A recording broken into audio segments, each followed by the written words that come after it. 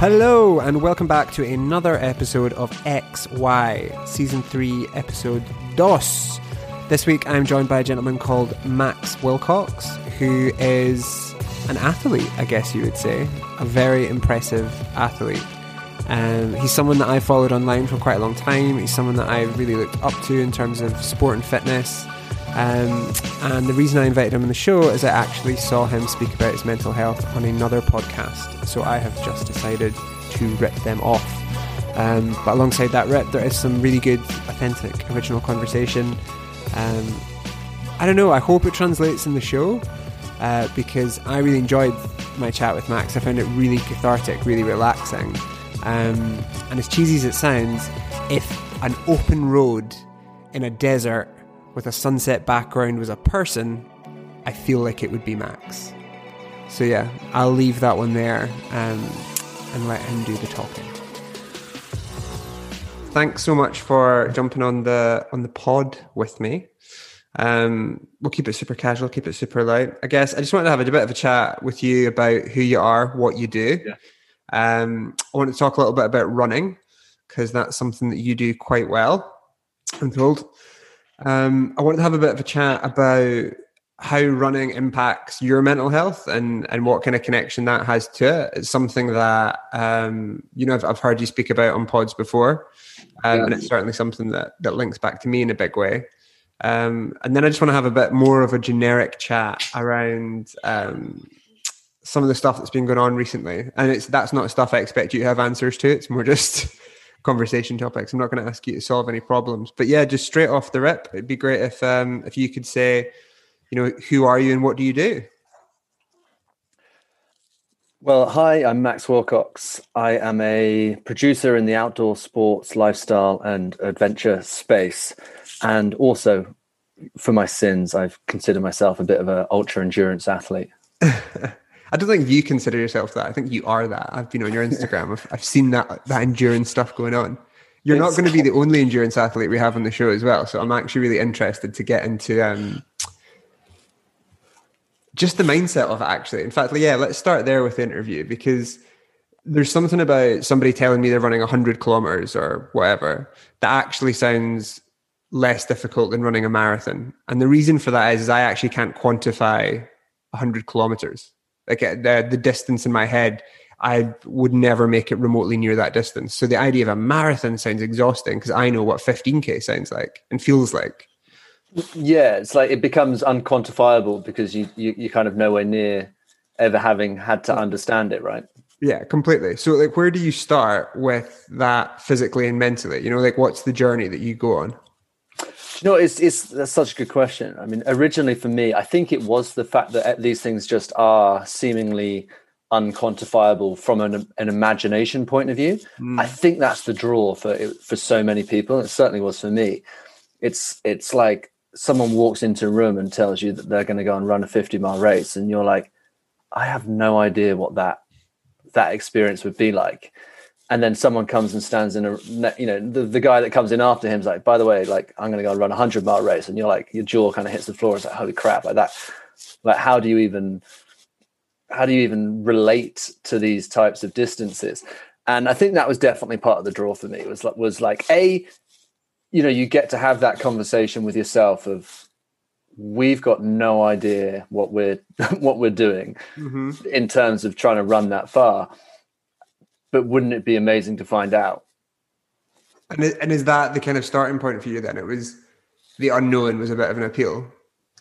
It definitely felt that way. Like it felt like the insurmountable challenge in itself was what I was looking for at the time. Yeah. And the prospect of someone saying, like, go and run 100 miles or here's a 100-mile race, like, can you just make it to the finish? Yeah, was just such a for me at the time was just such a great focus and challenge.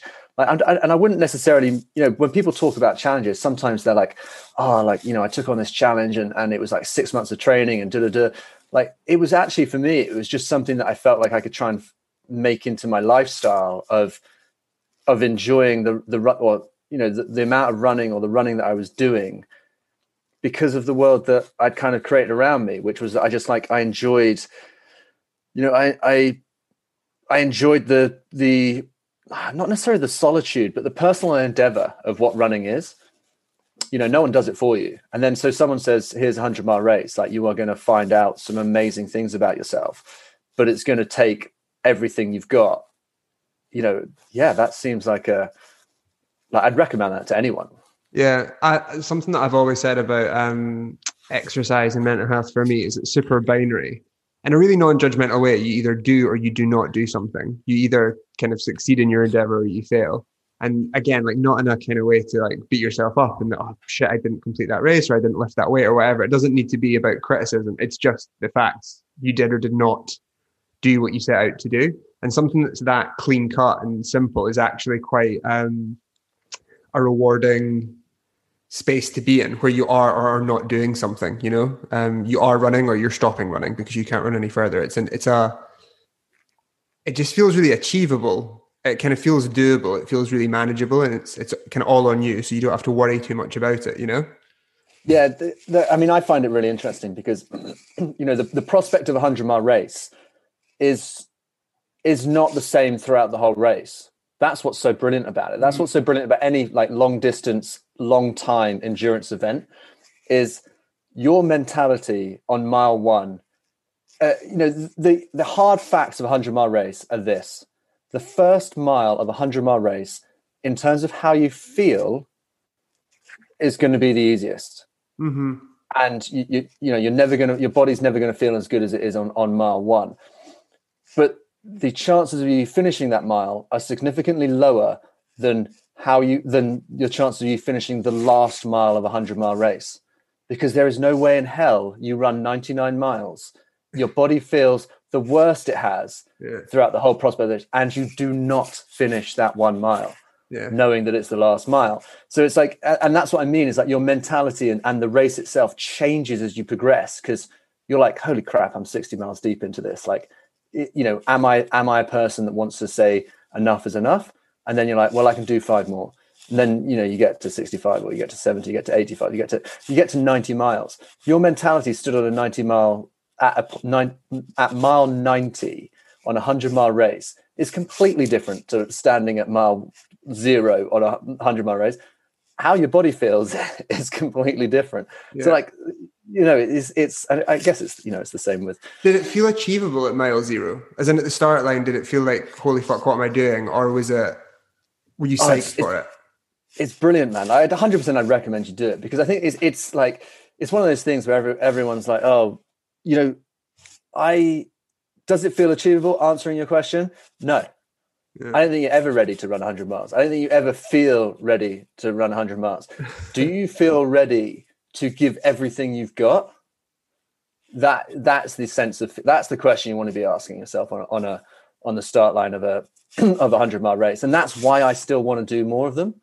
Ooh. Because like, I'm not, especially with the last 16 months that we've had, it's like I don't care whether I do it in like 16, 17 hours or 30 hours. Yeah.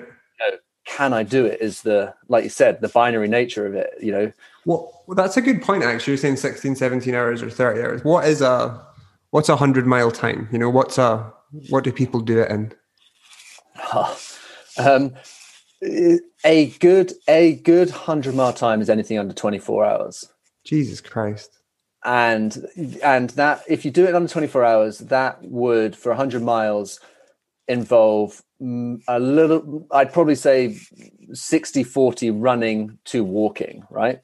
Like you can walk quite a lot on a 24-hour 100-miler. Start getting down to kind of 17 hours, you're not walking much, and your kind of breaks are 10, 15 minutes here or there. Anything when you start hitting the 16-hour mark and under, you're not walking at all. You're running the whole thing. And that is, and then some guy has just set the world record for a 100-mile race that is just like, I think it's like 11 hours something. It's like that is just, yeah. So and it's amazing because you'll stand on this is the thing, right? Someone says, here's a 100-mile race. You'd imagine you turn up at the start line full of this kind of Spartan-esque elite, like, ready to go to war, capes, six packs, spears. Yeah, definitely. But you turn up to a start line of a 100-mile race. It's every man and his nan is there, because there are people that are just like, you know what, I've got 32 hours. It's the challenge of walk running it, and it's the start line is eclectic. It's not you've maybe got on a 100-mile race in the UK, 5% of that field are kind of there to elite. Try and, if that. How interesting. What do you think it says about somebody that they maybe they don't need to, but want to run 100 miles? Like, is it just that original point you made around the unknown, wanting to kind of tap into something in yourself that chases a seemingly impossible venture? Yeah, it's, again, like, this is why from my production stuff and my interest in creating media around the world, this is why I find it so fascinating, because the conversations you have with these people are just amazing. I bet. And the rate of depression in long distance endurance sport is so much higher than any other sport. And it's the rate of people that have a history of addiction is so much higher. Mm-hmm. And then they get kind of channeled into these spaces. I'm not saying everyone that's on a start line 100 mile is an addict and a manic depressive, but there are people that have kind of found their calling in being able to commit to the process and the enjoyment of going out for a run. And I just like the stories you get on a start line. You turning up to 100 miler, Richmond to Oxford. It's dead flat. It's a brilliant race, Centurion 100, that is happening in a few weeks, I think. And you'll go up to that start line, and there'll be tons of 60-year-olds, 50-year-olds, 60-year-olds who are there to kind of just power march for 32 hours or 30 hours or whatever the cutoff is, and it's insane. And do people sleep? To be honest, I could ask you questions about this all day. I'm rapidly wanting to sign up to one, and I've never. I think just talking to you's got me so motivated. By I'm like, going to get off this podcast. This is Debbie. I'm running 100 miles. I mean, do it because like it. Just like this is the thing, right? Is I said it a couple of minutes ago. It's like you're never gonna feel ready to do it, right? Yeah. You're never gonna feel ready to do it. But you can do it. So the hardest part is actually orchestrating your life to say, well, I've got this race in August. I'm going to have to give myself at least, 5 or 6 weeks. If you keep your training motivated, and then 5 or 6 weeks, you kind of actually put a bit of, kind of like, let's avoid the pub garden for a few weeks. Yeah. How long do I need to practice for? Which Oxford Richmond? Stop laughing. Which Oxford Richmond race am I doing? Am I doing 2024? How long we could do it this year. We could 100%. We could do it this year if we started training now.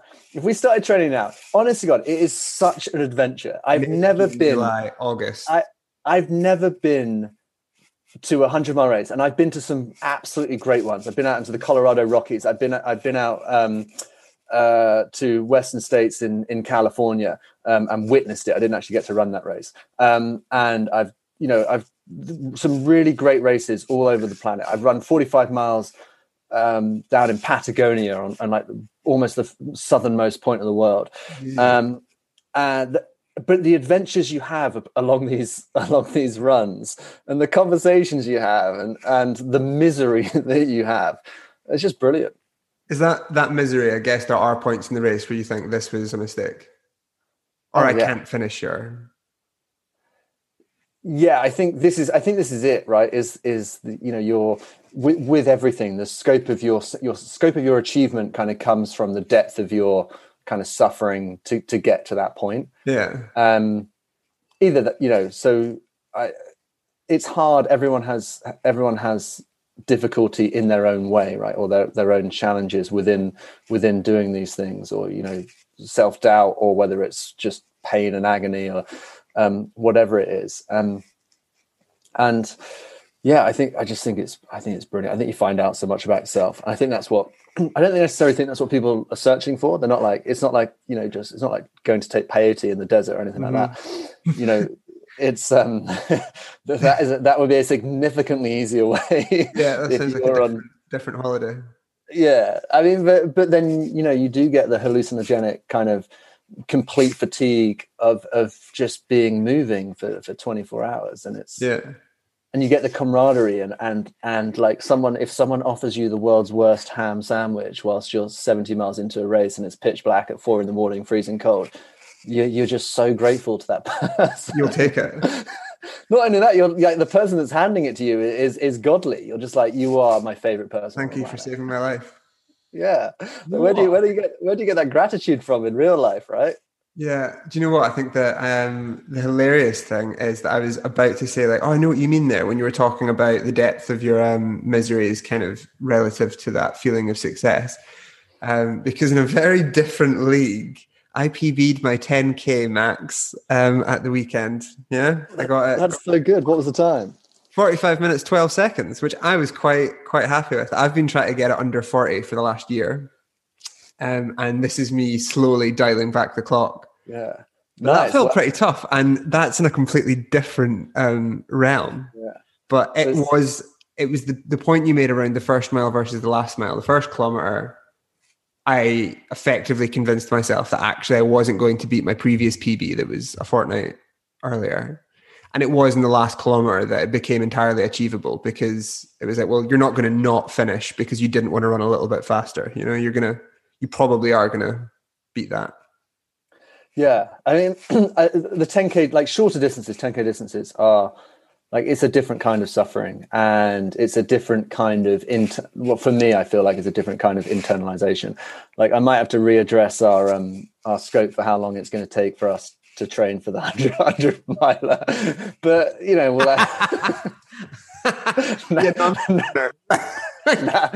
that you've said that, but that's all good. Maybe we are looking 2023, and that's a good time. Like that's a nippy 10K for the average Joe. Okay, but yeah, 10K in 45 minutes, just north of 45 minutes. When am I running my 100 miles? When's the? I still think you could do it. I mean, you could do it this year. The thing is you can walk so much. So my first 100 miler, I didn't have a Scooby-Doo what I was doing, right? Yeah.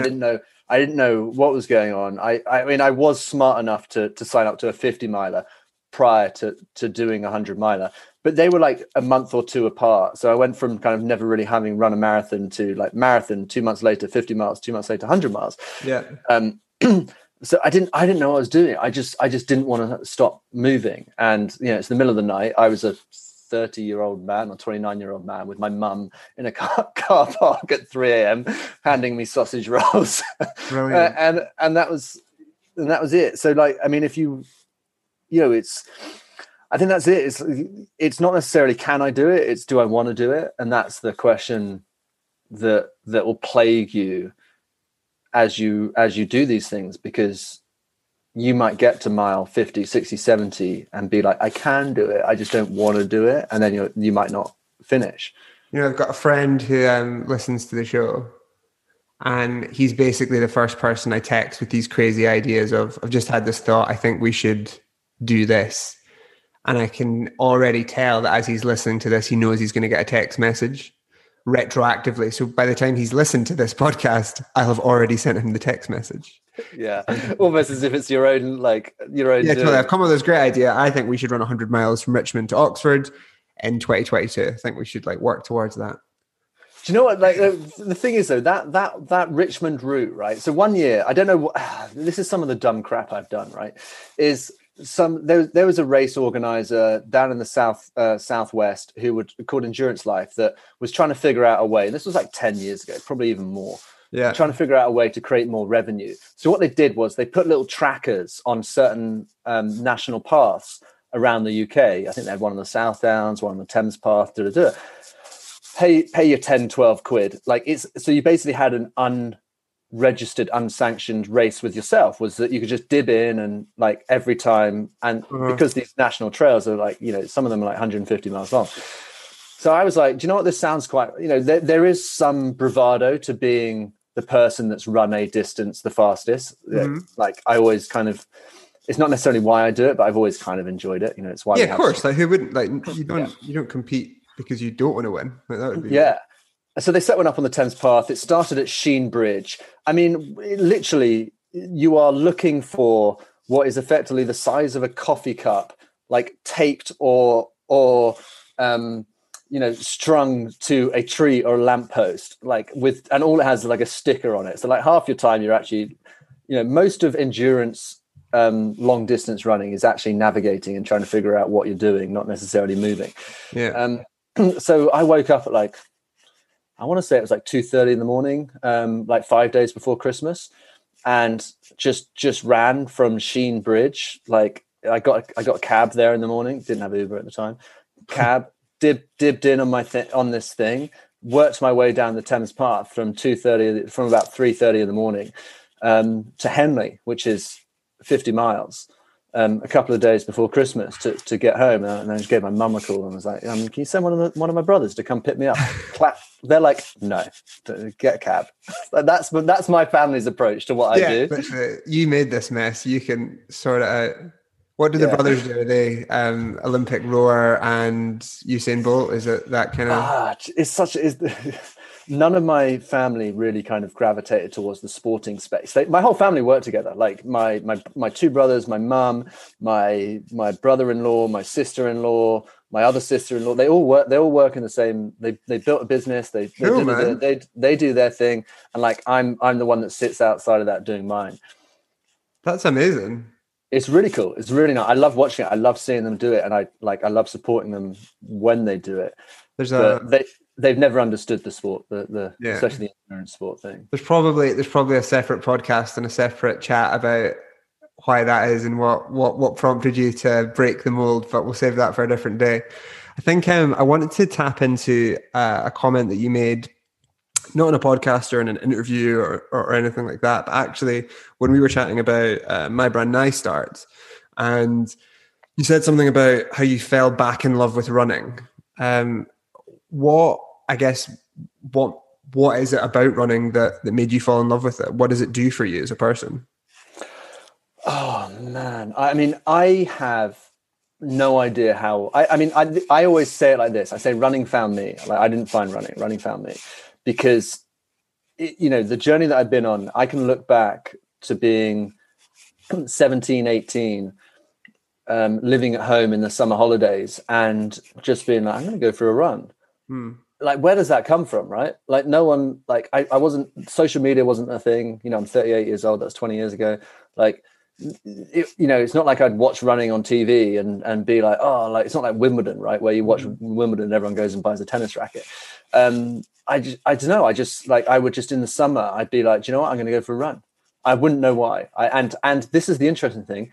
I'd run for 2 hours, like slowly as hell. Like, because I didn't know anything about running. I just knew that I wanted to go for a run as a 17-year-old. And bear in mind, I was a professional rugby player. Like that was my space. Like I had no means, need or service to run for an hour and a half or 2 hours. You just wanted to. I just had do you know what? And I enjoyed it. I just, the mind space of it, the connection to myself, like how it would make me feel was just huge for me. And yeah, I mean, it had nothing to do with a competitive nature or wanting to train for something. It was literally, so this is why I just say like running definitely found me. I got no idea how I ended up doing it, but then it kind of grew. And then, I kind of came back to it a few years later when some buddies were just like, oh, we're going to go and do this race. And I was just kind of always up for a challenge. And then so cool. Yeah. So how does it tie into, the kind of maintenance of your mental health? What kind of role does it play in that, if any? I mean, there has definitely been a time when the running side of my life has kept my oscillation, like my mental oscillation, where it needs to be. And what I mean by that is external stimulation, like this is something I can say retrospectively. Like at the time, like I wouldn't have been able to say any of this. I'd just be like, you know, you're living in London, all your mates want to go out partying. You kind of don't really want to, but you kind of do it. You know, you have your nights out, and you know, you have your girlfriends or your, you know, blah blah blah, and you know, there's just so much stimulation. And the running and the solitude and the fact that it was on my own, the fact that it was for me, the fact that I just gravitated to it, like, but hard. And I, you know, I did most of my running, and this is the thing that I think kind of made a lot of people just think I was super weird, was that I did all my running down at Barnes Running Track. So it wasn't like most people think, oh, like running's the experience of like seeing things and and taking in your surroundings. I was running around a 400-meter loop. Wow. But for 2 hours, because I enjoyed it, because I enjoyed the process of it. I enjoyed being able to just like, how fascinating. So for me, it was literally the fact that because I was going around that 400-meter loop, I didn't have to worry about stopping. I didn't have to worry about a traffic light. I didn't have to worry about someone. Like the number of miles I put in around Barnes Running Track, because I gravitated to just being able to move and the process and and how it made me feel was phenomenal. And I would always, like, if I could, I'd buy a garden with a 400-meter running track in the back of it. That's kind of knocked me for six. That the idea of just going around a running track for 2 hours, like that's pretty. Oh, 2 hours was nothing. It was nothing. Like, that's amazing. Like there's something quite, I don't know, like hypnotic about it, or therapeutic. Cathartic. There's something very, like, when do you stop? Like once you've been going, like how do you know when to just, like it was so cathartic for me, cathartic, because you didn't have to, you know, and that's the thing, is like everyone runs for a different reason, right? And I was just like, well, the reason I like running is for how it makes me feel, and for the fact that, you know, it's the movement and the sensation and the way that I'm breathing and the space I get and the fatigue I get and the thoughts I have once I get tired. I was like, well, I don't need to run in crazy places for that, because if you do like 70, 80 miles a week around London, you're running the same routes anyway. So like my idea was like, you know, even if I'm running up and down the Thames every day, I'm still usually pretty much the same part of the Thames. So why not just shorten it to a 400-meter loop, be able to enjoy it, and also, you know, there is the benefit of being able to stop at any point you want. Yeah. But then there was the mental challenge of having to keep going as well, because you could stop at any point you want. So it's like that juxtaposition of like, you know, like if music when you're do you listen to music when you're running, or do you just go? Yeah, nowadays, like I wouldn't really leave the house without a Spotify playlist on. But you know, I've done it all. Like I've done the podcasts where you just run for hours listening to podcasts, and around the running track. Like I used to love that. And I wouldn't really listen to music that much around the running track, because, you know, I think for me, like the music helps you connect to the environment and the sensation and whereas the running track, the environment didn't really change. So I did a lot of miles with no music, no podcasts, just running around the track, because and then, like I said, like you can stop at literally any step and be 200 meters away from where you started. Or alternatively, you know, you have to keep going every time you pass that 400-meter point. So I loved it. I guess like I read something about how it was an ex-addict talking about how they've kind of, I guess, in a relatively unhelpful attack on someone's character, you can say, well, you've just replaced your addiction to drugs with your addiction to running. And this recovering addict was saying, well, yeah, maybe I have, but this new addiction that I have is actually really good for me and makes me happy and leads to really positive relationships in my life. So is there actually a problem with this addiction? Like if that's what it is, maybe I am just an addictive person and I now get high on running instead of heroin, but is that a problem? Like, how do you feel about that? Do you think that it is an addictive like lifestyle, or? I think that is interesting, because I think the connotation of that is like, are you thinking about running when you're not running for prolonged periods of time?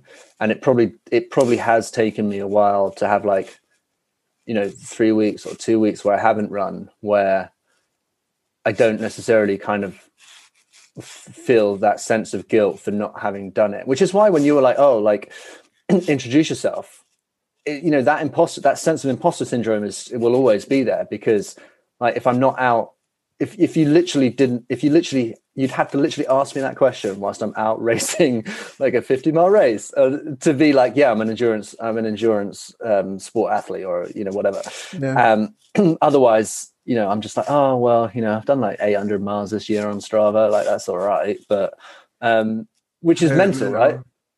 Yeah, and otherwise, but that's it. And I think you can replace these sense of these kind of addictive personalities, and or at least direct them. I think the hold on you kind of does change though over time. What you said actually made me think about it in a totally new way. The first thing you said around, do you think about it when you're not doing it? Like, is it kind of all consuming? And maybe it is. Maybe not you, but one couldn't be addicted to running in the sense that when they're not running, they just can't wait to hit the track again or hit a trail again. But that's still a relatively healthy addiction. And there's also a thing for me around, well, do you need to solve that problem? Like, is this hurting anyone? It's not hurting them. It's not hurting anyone else. If what they want to do with all of their spare time is clocking miles on Strava, cool. I've been having like a really interesting conversation with a buddy of mine recently, which is and like, I don't know, this probably isn't the best way to label it, but it's like I'm tired of like the bottom of the barrel mentality. And what I mean by that is like, talking about kind of recent relationships, is like, we riff about everything. Like there is nothing we don't talk about with our friendship and the relationships we have with women and life and work.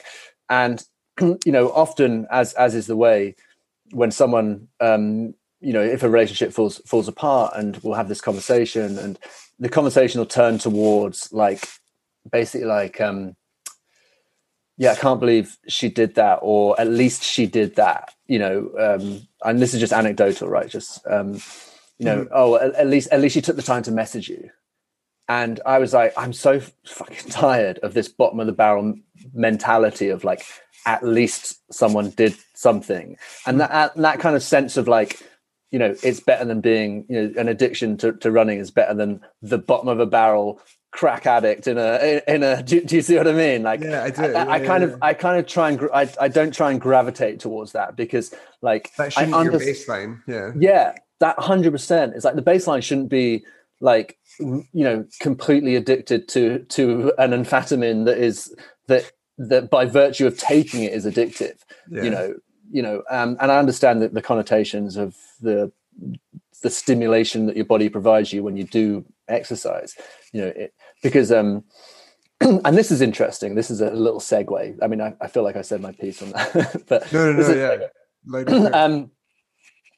yeah. A little segue. I had a friend who was a doctor at Chelsea and Westminster Hospital, and she said, she was like, Max, I'm doing like a pain study. Do you want to come in and we'll kind of put you down as like, because you do like athlete-y stuff, we'll put you down as like a bit of what's it called? Like someone that's an outlier for the test. Like, you're just not a normal person. And so I go in to do this pain study, and it's all dumb stuff, like, putting in one hand in ice water and then putting like a slowly warming piece of metal on the other arm. And when you register what would be pain, because of the relativeness of something that's really cold and hot, like you feel it different, right? And I was chatting to the guy that was actually running the study in the department, and he was explaining to me that the concept is usually that endurance athletes have a higher pain threshold. The idea is that these people that can go out and do these amazing things have like this insanely high pain threshold. And he goes, it's not actually true. It's what we tend to find is they're more in tune with their body, like a ton more in tune with their body. And what they actually do is they realize they're in pain a lot earlier because they're in tune with their body. And effectively what they end up doing is releasing serotonin, which is an incredibly calming, a calming, what drug for your body, sooner. And then so what we have actually found is that most endurance athletes are just serotonin junkies. like they are kind of chasing that bigger serotonin hit rather than. So it's interesting that the idea that these athletes are like just so like impermeable to pain, but the reality is that they feel it so much easier, but they just want more of it. Yeah, and their body's actually putting them through less pain because of the process that they're going through, I guess. Yeah, because they're so much better at coping with it. Yeah. How fascinating. And you said that was a study that you participated in. Yeah, I mean, yeah, I so it was the guy that was running the study. This kind of like that wasn't the actual study, but he was telling me like as we were going through his kind of pain study. Amazing. Which I thought was super interesting. I mean, I think that for me, exercise in a very different degree to you has always been a part of my life. But I was never the football player. I've also never been the guy that enjoyed going to the gym and having like a chest day, you know, like that's not me. But it's more of a barometer for me. I think the times in my life when I have stopped exercising, it's never been like a conscious thing of I'm going to stop working out, I'm going to stop running, I'm going to stop doing whatever. But those are definitely the times when kind of depression's been at its worst versus the times when I feel really motivated to exercise. Those are the times when actually the rest of my life is going well. So presumably I do exercise to maintain my mental health, but actually it feels like I'm not conscious of that. It's a retroactive realization that, oh shit, yeah, like back then when I wasn't exercising, actually that was a pretty rough time in my life. Whereas now when I'm exercising loads, yeah, things are a bit better at the moment, actually, quite happy. And I feel that that's probably a relatively shared thing amongst most people, you know? It's like putting the horse before the cart, isn't it? Like you're not really sure. Like, do you feel good because you're exercising, or conversely, do you feel bad because you're not exercising? But like, 100%. And this is actually something I talk to about my. I have a small little run community that I help just have conversations with and guide through and provide little training plans for. And one of the biggest things we actually talk about, or I like to talk about anyway, is our sense of expectation and what we expect from ourselves. I think that's exactly it. I'm the same. Like I feel if I'm not exercising, I kind of feel horrible. And I'm like, well, I kind of know that if I exercise, I would feel better, but I'm feeling horrible and I don't want to exercise. Mm-hmm. Like it's and so then if you kind of narrate your way through it, like I then start talking about expectation, and I was like, well, what do you consider exercise? Because we kind of get caught up, like anyone, especially in the running world that you will talk to, if they pick up an injury and take 2 months off or a month off, their last memory of exercising is when they were probably the fittest, because they've trained, got fit, picked up an injury. So their concept of exercise is being able to do, like for yourself, right? Your concept of exercise now, if you had to take 2 months away from running, would be to do a 45-minute 10K. When in reality, you've done that once, and I'm questioning the validity of that timing anyway. Well, you're questioning the validity of that timing. I'm going to need a screenshot. I'm going to need a watch shot. You don't think I've made that happen? 45 minutes, 12 seconds was the actual thing. So no, I've not broken the 45-minute mark. 45 and 12 was the... but that's the thing. And if you had to take 2 months off running now, and someone was like, "Oh man, like like how's your running going?" You'd be like, "Oh, like I had an injury, and I had to take some time off, but I was doing 10K in 45 minutes," wouldn't you? That'd be your narrative. Yeah. So then when you come back to it, you're like, I'm really far from that. When the reality is, you've done it. Like, and I think that's what some people struggle with. So yeah, you're right. Or I struggle with. No, you're so right. And actually, I do that in a really micro capacity as well, where if I've had a really good week of eating clean and exercising and training or whatever, and then all of a sudden I have a chocolate bar, I think, well, now that you've done that, you may as well just eat whatever you want for dinner. And actually, the workout tomorrow morning probably doesn't need to happen anymore. Actually have a beer because you've already fucked today anyway. So let's just call today a write-off, which inevitably impacts the next day. And then you think, well, I'm further behind than I was now, and it's compounding. But yeah, it's expectation, I guess. You used an analogy of an injury and I used a chocolate bar. Yeah, I mean, they're both relative, right? But yeah, one of them is your own fault, though. You can avoid the chocolate bar. You can't necessarily avoid the injury.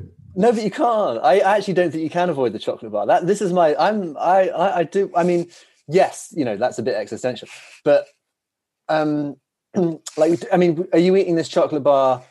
When you're buying the chocolate bar, are you hiding it from the cashier and like pretending it's for someone else? Are you then eating that in your car on your way home so that other people don't see you eating that? Like, I know what you're saying. Perhaps there is so much more to the worlds that we live in that that kind of shape how we feel about the environment that we're kind of faced with, which is like, that sense of, you might not necessarily meant to kind of go into it in too much, but eating something and breaking a diet. It's there's tons around it that definitely resonates with me, and I think it's really interesting. The concept of, like you said, like, I don't know anyone, and I'd actually love to hear what you have to say in it, but I don't know anyone. I actually mean that. I don't know anyone that has a healthy relationship with food, if I'm being totally honest, because like, I certainly don't. I don't have any eating disorders, and I certainly haven't losing sleep over it, but it will be a daily thing of, should I eat this? Do I want to eat that? How many calories is in this? Should I get a takeaway? I really want a burger, but that's like such a dirty meal to have. And that's fucking so unhelpful and so unhealthy. And I think most people, everyone I know has a similar relationship with food, which isn't helpful. It doesn't actually add anything to your experience of life. Yeah, I mean, I find food's like a really, really, really, really, really kind of sensitive subject, because I think the worrying thing about the world we live in is that if you or I talk about food, everyone suddenly feels like we're kind of God's derived kind of narrative person for talking about how people should eat food, when that's absolutely not the case, right? Yeah, but so I kind of find the kind of conversations around eating disorders fascinating, because obviously, like you said, there aren't that many people that, if you kind of sat down with them, who don't have eating disorders. I mean, I'd actually invite you to come meet my brothers, because it seems like they're golden. Like, they are. It's the last thing they don't worry about it at all. Yeah. Whereas me, like, I'm like the other end of the scale. Like, so to the point where I remember one Mother's Day, I went home and to see my mum, and my older brother was there, just me, my mum, and my older brother. And because I'd gone home, it was near this place that I grew up training, which is a series of steps. And it is like 180 steps, double steps, massive thing, and I would run up and down it. And I remember that I'd recently separated with a girlfriend. So this is obviously where the whole thing kind of, the mental stimulation, that whatever it was, the turmoil in my life, I'd never done it as many times as that. I did 24 series. It probably took about an hour and 40 minutes of just continually going up and down these steps. It's horrible. Like, it's horrible. And I hadn't really eaten much in the morning. So I get back to my mum's house to have Sunday lunch with my brother and my mum. And there's a big rib of beef on the side. And I'm like, look, I'm absolutely starving. Do you have anything to eat? And my mum's like, no, we don't have anything. We don't have anything else in the house. She lives on her own. Like, she doesn't prep for super hungry kids to come home. Yeah. And I was like, well, can I just get like a little slice of the beef to, like, because we're gonna have, like, when's lunch? And she's like, 40 minutes. I was like, I just can't wait that long. Like, and and it literally, it got to the point where my brother was like, he was like, no, don't touch the beef. And I was like, no, I need something to eat. Like, I am, like, I've just done an hour and 40 minutes of running up and down the steps, like, destroying my soul, because I feel horrible about, I didn't say this, but, like, the relationship that had just failed a few weeks before. And and we ended up fighting, like, physically fighting, at the ages of 32, 33. And I went and cried in the shower, because I was so hungry, so, like, emotionally charged through having done this process of what is effectively my coping mechanism of running up and down steps, and then being told I can't have food when my relationship with food is so horrible. Do you know what I mean? Like, it was, like,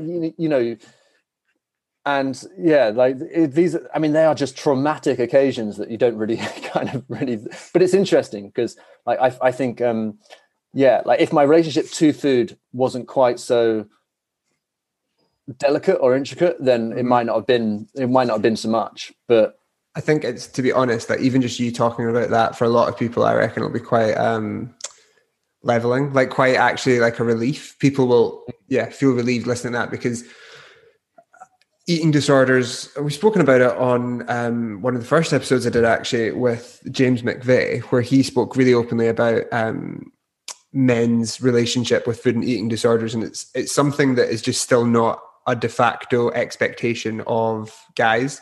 There's this kind of belief, I still think, that when it comes to mental health, I think when it comes to mental health, eating disorders aren't part of that puzzle. You know, they're a separate thing. But secondly, that they're a female issue, you know, and that guys don't have very difficult relationships with food. But yeah, I can imagine why that scenario for you was so triggering. You know, and it's the interesting thing about it is that I was wanting to eat. That's the interesting thing, is that people see eating disorders as being, you know, perhaps trying to avoid certain foods or feeling guilty for eating certain foods. Like and I definitely get that in much the same way that it sounds like maybe you do, right? Is like you understand, or sorry, not that you understand, you have this mental connotation in your mind that a chocolate bar is effectively the devil. Yeah. And you know, and so that's why that particular story for me was quite so harrowing, because for someone that can be so conscientious and shamed themselves about eating certain foods, you know, like even to the point where, like you said, on a Monday, if you eat something that doesn't fit into the idea of what is your perfect diet, your whole day is screwed. And then so that's why that particular instance was like, do you know what, like that was, you know, the food that you were meant to be, that you'd kind of allowed yourself to cover, that was then taken away from you because the potatoes weren't ready or something. I don't know. Oh, I'm getting stressed. Just listen. Man, I don't want to keep you too much longer. It's been fantastic chatting. I thought we'd chat for kind of 20-30 minutes. We've been on nearly an hour now. I feel like after the pod's over, though, I'm definitely going to hit you up for some more running stories. You've got me a bit jazzed on this 100-mile thing. Let's see if it sticks. If I wake up tomorrow and I'm still feeling psyched for it. We'll do it again next week. I'll give you more. I've got tons of them. The running. We'll just have a side spin-off of the XY podcast, which is just about Max's running tales in Patagonia. That's a good show, actually. I don't know why someone wouldn't listen to that show, to be honest. Like, I'd listen to that show. You should have your own podcast.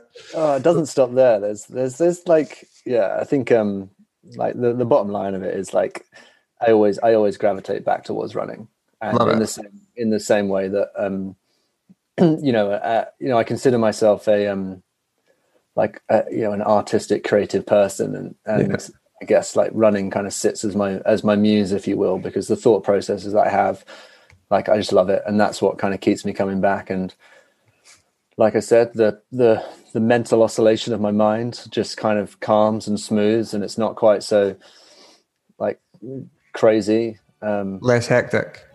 Yeah, which, like, why wouldn't you prescribe that as a treatment, as a cure-all, right? I can relate to that, buddy. It's been absolutely amazing chatting to you. I hope you enjoy the rest of your evening, and we'll speak soon. Cheers, man. I appreciate it. Thanks so much, buddy. Speaking of it.